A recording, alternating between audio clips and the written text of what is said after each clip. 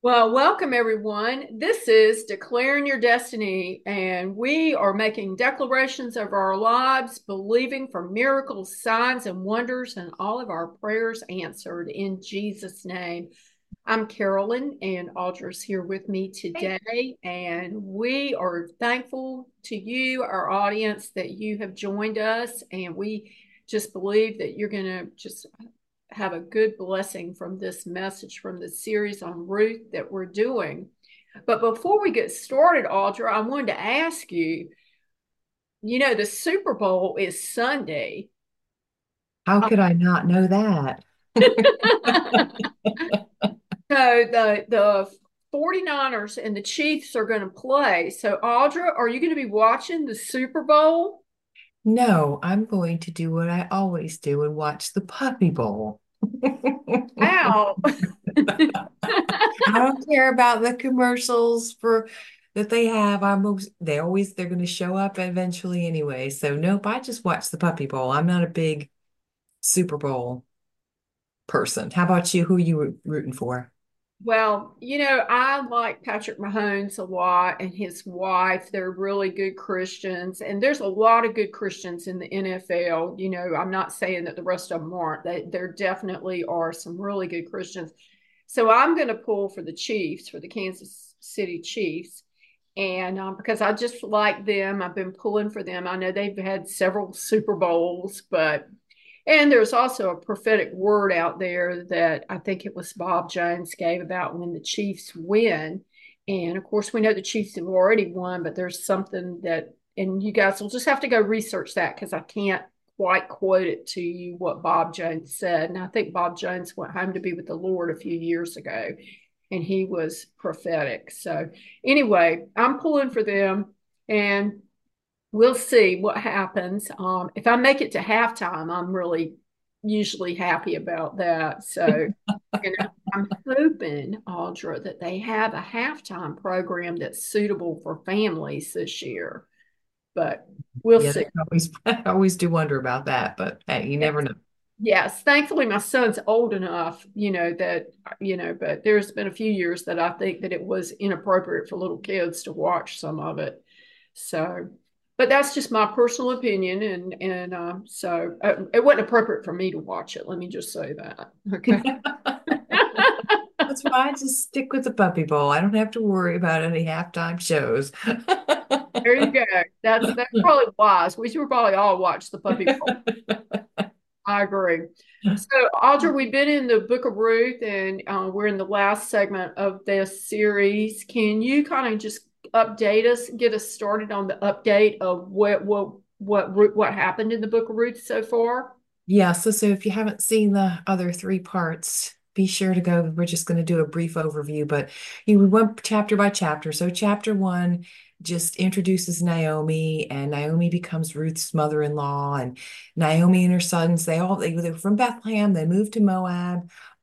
They die, okay. The husband and the sons die. So Naomi just says, okay, let's just pack up. I'm going back to Bethlehem, and that's where her home is. And she tells her daughter-in-laws, Orpah, sorry, and Ruth, to just go on back. They're Moabites, so go on back to where you came from, and it'll all be good. And but Ruth just says, "No, I'm not leaving you alone. I'm going with you, Naomi. So we're going to go to Bethlehem." So they head out to Bethlehem. And when they get there, everyone's so excited to see him, especially Naomi, because that's her hometown. And Naomi just says, "No, don't call me Naomi anymore. I just call me Mara because, God, it's just been such a difficult time. And she was very, very bitter about her situation. So, she wanted to be called Mara. So the lessons that we learn here in chapter one of Ruth is, good and bad come to all. I mean, it's just the way it is. Followers of God have bad things happen to them, and those who aren't followers have bad things. And we see that a lot of times too, where good things happen to what we consider to be bad people, and we just don't understand that. But followers, have good and bad too. And so, Naomi believed in God, and still yet she suffered. And then Ruth as well suffered, but she was also a pagan. So you can see how it works both ways. Faithfulness is another lesson that we learn, because Ruth was very faithful to Naomi. She stuck with her regardless of her negativity. Yeah. Um, it was just pretty negative. And then finally, don't label yourself. Don't label yourself negative things. Negative things lead to negative things. So Naomi labeled herself as Mara, which means bitter. And on top of that, Carolyn, we talked about that. We laugh a lot, but she named her son sick and dying. I mean, come on. Let's just cut those kind of negative things out. I think that's a very important lesson. But I mean, Uh, that wraps up chapter one. So, uh, you Yes. think Okay, any, so let's look at chapter two. And chapter two is where we meet Boaz, and Boaz is later going to become Ruth's husband. We're not going to kind of keep you in the dark on that, but Ruth, now that they're back in Bethlehem, and she sees that they need food, and so she, with Naomi's permission, she goes out to glean barley in a field that happens to be owned by Boaz. And it doesn't say that Naomi told her to go to Boaz's field. It looks like this was just God's intervention that this happened. And Ruth finds favor with the supervisor of the field. And then, additionally, when she finally meets Boaz, who owns the field, she definitely has favor with him. So we figured it out. She works in the harvest field probably about 9 months. And that is, she goes to the field, she diligently works, and then she brings back the harvest back to Naomi every day, which was a heavy load after a woman who had worked all day out in the field, which had to be hard. Mhm. And so, just from this chapter, it is so rich, the lessons we learn from this Yeah. chapter. Ruth declared before she went out there that she would have favor with the owner of the field. She said it out loud, and she did. And then she followed the directions of her mother in law, and then she asked permission to glean the field from the manager of the field. So she was obedient to her mother in law by what she did. And she asked permission. She just didn't go in and start stealing stuff. And then when she met Boaz, she found favor with him and was very grateful and humble before him. So that was a lot from chapter two. Yeah, definitely. So, and that just kind of, and then last week was chapter three, and just very quickly, Naomi was very helpful with Ruth. She gave her really wise advice. She told Ruth, go to the threshing floor, and then ask Boaz to redeem her. Basically, ask Boaz to marry her. Is a proposal. So Boaz agrees, but tells Ruth that there is another relative, and we'll explain a lot more of this in chapter four. But if you haven't, just for this recap in three, the other relative had the right to redeem her first over Boaz. So, Right. Ruth returns to Naomi, and then at the end of the chapter, they're just waiting on an answer. They want to know what happens with Boaz. So, basically, some lessons here. Listen to your elders, listen to those who are in authority. And be careful to follow their instructions the way they tell them, because Naomi gave Ruth extremely wise instructions, and we'll see in chapter four um, how that plays out. And then, of course, always just wait on an answer. Naomi and Ruth had to wait. They didn't jump on it and go, oh, we got to go do. No, Boaz said, wait, they're waiting. And so that leads us into chapter four. You want to get us started on four, Carolyn? Yes. So, like a movie or a television show, there would have been a commercial right there. And, it's kind of a cliffhanger. What's going to happen is Ruth going to get redeemed, which meant that, he would have to marry her too. And that was according to the Levitical law. So let's just pick it up at chapter one. I mean, excuse me, at verse one. And this is in chapter four of the book of Ruth. So now Boaz went up to the gate and he sat down there. And the relative that he had told Ruth about, that there was one closer, and that relative would have first redemption rights, like Audra said, he came by. The relative came by the gate, and Boaz was sitting there. So I think maybe this was the custom that men would go sit in the gate sometimes. And so Boaz calls the close relative friend and requests that he sits down. And we don't know the name of the close relative. He's unnamed in the Bible. And he sits down with Boaz. So then Boaz took 10 men of the elders of the city and requested that they sit down. So we got Boaz, the relative, the friend, and 10 more men. So there's 12 of them. That's probably significant according to God. Mhm. And the fact that they're elders, that's an important, wise people. So, okay. Yes, yes. And so Boaz has a close relative with him, 10 elders of the city, and now he's got witnesses as to what he's going to talk with the close relative friend about. And, this is also scriptural that you should do this. You wouldn't want to conduct business without a witness. Right. So, and this is a business, family, marital situation that he wants to discuss with the A close. lot going on there. Yes, there's a lot going on there, and people's lives are at stake as to what is going to happen. So we pick it up at verse 3, and Boaz explains the situation regarding Naomi, that she's selling her property that belonged to her husband. I meant to give you this part, Audra. Her husband's name is Eli Melech. How would you say Elimelech. Elimelech. Elimelech. Yes, Elimelech. thank you. Yes, Audra's better with the words than me. So I'm sorry. So Boaz, he explains to the close relative that he has the redemption right option to purchase the property from Naomi to keep it in the family. And if the close relative wants to, if he doesn't want to redeem the land, then Boaz says he will purchase it. And so the close relative says, okay, I'll buy it. All right. And at this point, he is the close relative is not aware of Ruth. Apparently he hadn't heard about her and didn't know about her. And he doesn't understand the legal commitments that come with this property. So right now the close relative is going to buy the property, Audra. So what Yep. happens next?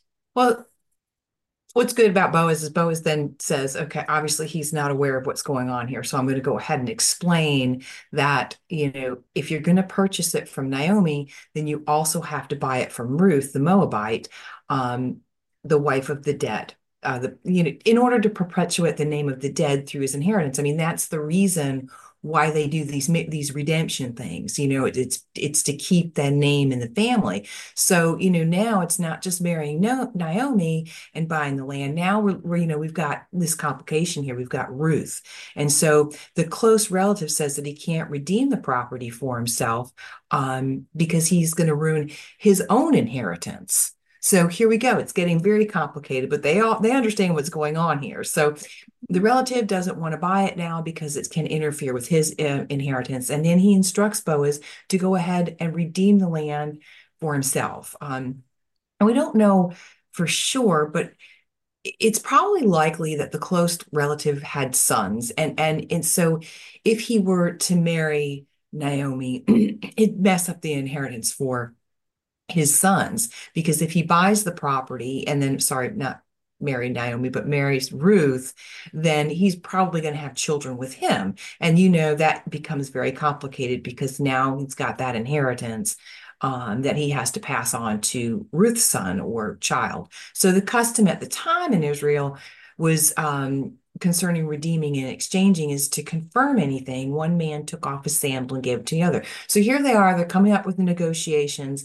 And so, they've got to pass the sandal as confirmation. So the close relative tells Boaz, go buy the land for yourself. And then he takes off his sandals. So he's very serious about this. So Boaz says to the elders, the witnesses, you are witnesses this day that I have bought all that was Elimelech's, and this was Naomi's sons. So moreover, Ruth and the Moabites, the widow of Mahlon, I have acquired as my wife to perpetuate the name of the dead through his inheritance. So he's making this declaration. I'm marrying Ruth and I'm acquiring this inheritance. So Boaz is committing now to purchase the land from Naomi and Ruth, then to turn around and marry Ruth, and then let their firstborn receive the inheritance of the deceased Mahlon. That was Ruth's husband.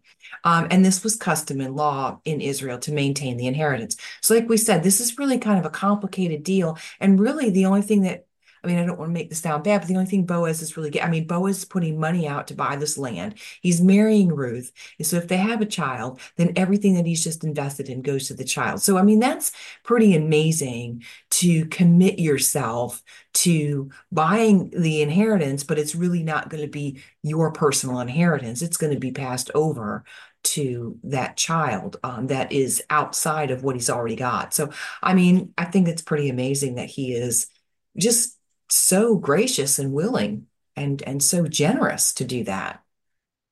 What a man. Mhm. Yes, I agree. He's just a great guy. He's Yeah. they haven't said anything bad about Boaz in the whole book. So Mm-mm. he and I hope he was like that in all the areas of his life. At verse 11, let's pick it up here. There was witnesses there. Remember, 10 witnesses, and they all agreed that they had witnessed this. And so then they start blessing Ruth. Now Ruth isn't even there, but they bless her and they proclaim, "May she be like Leah and Rachel, the two women who built the house of Israel." Remember, they were married to Jacob, and they ended up having the 12 sons, the tribes of Israel. And so they further blessed Boaz and that he prospers, that he be famous in Bethlehem, which I mean, he's famous. We Yeah. still are talking about Boaz thousands of years later. Boaz is still famous. He's famous throughout the whole world. And so Boaz apparently went to Ruth and Naomi, made the purchase, and he took Ruth and she became his wife. Then she conceived and she did or bear a son. Mhm. So all of these things came to pass. And so when she had the child, and apparently Naomi had the baby, or the baby was right there, and the women in the area came to visit, and they're blessing Naomi, and they're saying, "Blessed be the Lord who has not left you this day without a close relative, and may his name be famous in Israel. And may he be to you a restorer to life and a nourisher of your old age. For your daughter in law, who loves you, who is better to you than 7 sons, has borne him." Wow. Wow. That's some good stuff right there. It So, is. yeah, I think yeah, I think that's pretty awesome. And then Naomi took the child and laid it on her bosom and became a nurse to him. Not a nursemaid, but maybe like a nanny, Right. kind of like that. And then the neighbor women said, "There's a son born to Naomi," and they called him Obed. He is the father of Jesse, the father of David. So Obed, yes, my goodness, he becomes famous too because he is in the lineage of the King of David and King Jesus. Woo! Who'd Yeah. have thought? You Yeah. know? We Yeah. don't, and after, and really, this is where the story ends. And we don't have any more information regarding Ruth, Naomi, Boaz, or Obed. Obed, is that right?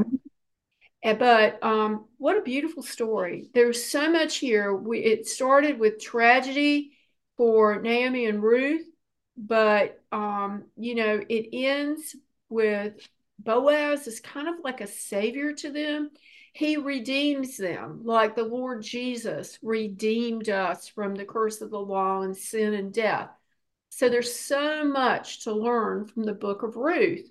And you can kind of parallel it a little bit about what Jesus did for us. Um, and then Ruth, she must have been a wonderful woman to have a book in the Bible that they named after her, because there's only one other woman in the Bible that got a book named after her, and that was Queen Esther, who they even have a feast for every year in Israel. So these must have been just the best women you could meet. But I just love this study. So, Audra, did we learn anything from the book, from chapter 4 in the book of Ruth? Well, we sure do. There's a lot to be learned in there, but one big thing is keep your word and do it promptly. Boaz, he said, "I'm going to go find out about this, Ruth. I'm going to go find out about it now." So the very next day, he goes to the gate, finds that close relative, and he talks with them about Ruth. So, just do that. And another really important thing is get witnesses when is really something important. Mhm. It doesn't have to be a legal matter, but it could be a moral value, a moral thing that's going on. So go get your witnesses. Boaz got 10 of them, 10 of the elders of the city. I mean, that's important. Those are important people. They have a great deal of wisdom and so forth. So that while he was talking to this close relative, he had plenty of people to corroborate with his story, what went on, and to see the passing of the sandals and all that kind of stuff. So, and another one is that God can and he will turn sadness into joy. Just always keep your eyes on God. I mean, things happen. We don't like it sometimes, but if you keep your eyes on God, stay on the course, He can change anything in your life, bad to good. You just have to have faith and believe that He's going to do that. And it may take time. This stuff didn't happen overnight for Ruth and Naomi did it. I mean, they had to trudge all the way back to, Bethlehem. They had to wait. She's doing all this work in the field. I mean, it could have been years. I don't know. I mean, we know at least it's been a year for sure. So, I mean, it could have been years for this to happen. So, and Right. joy came to them. Yes.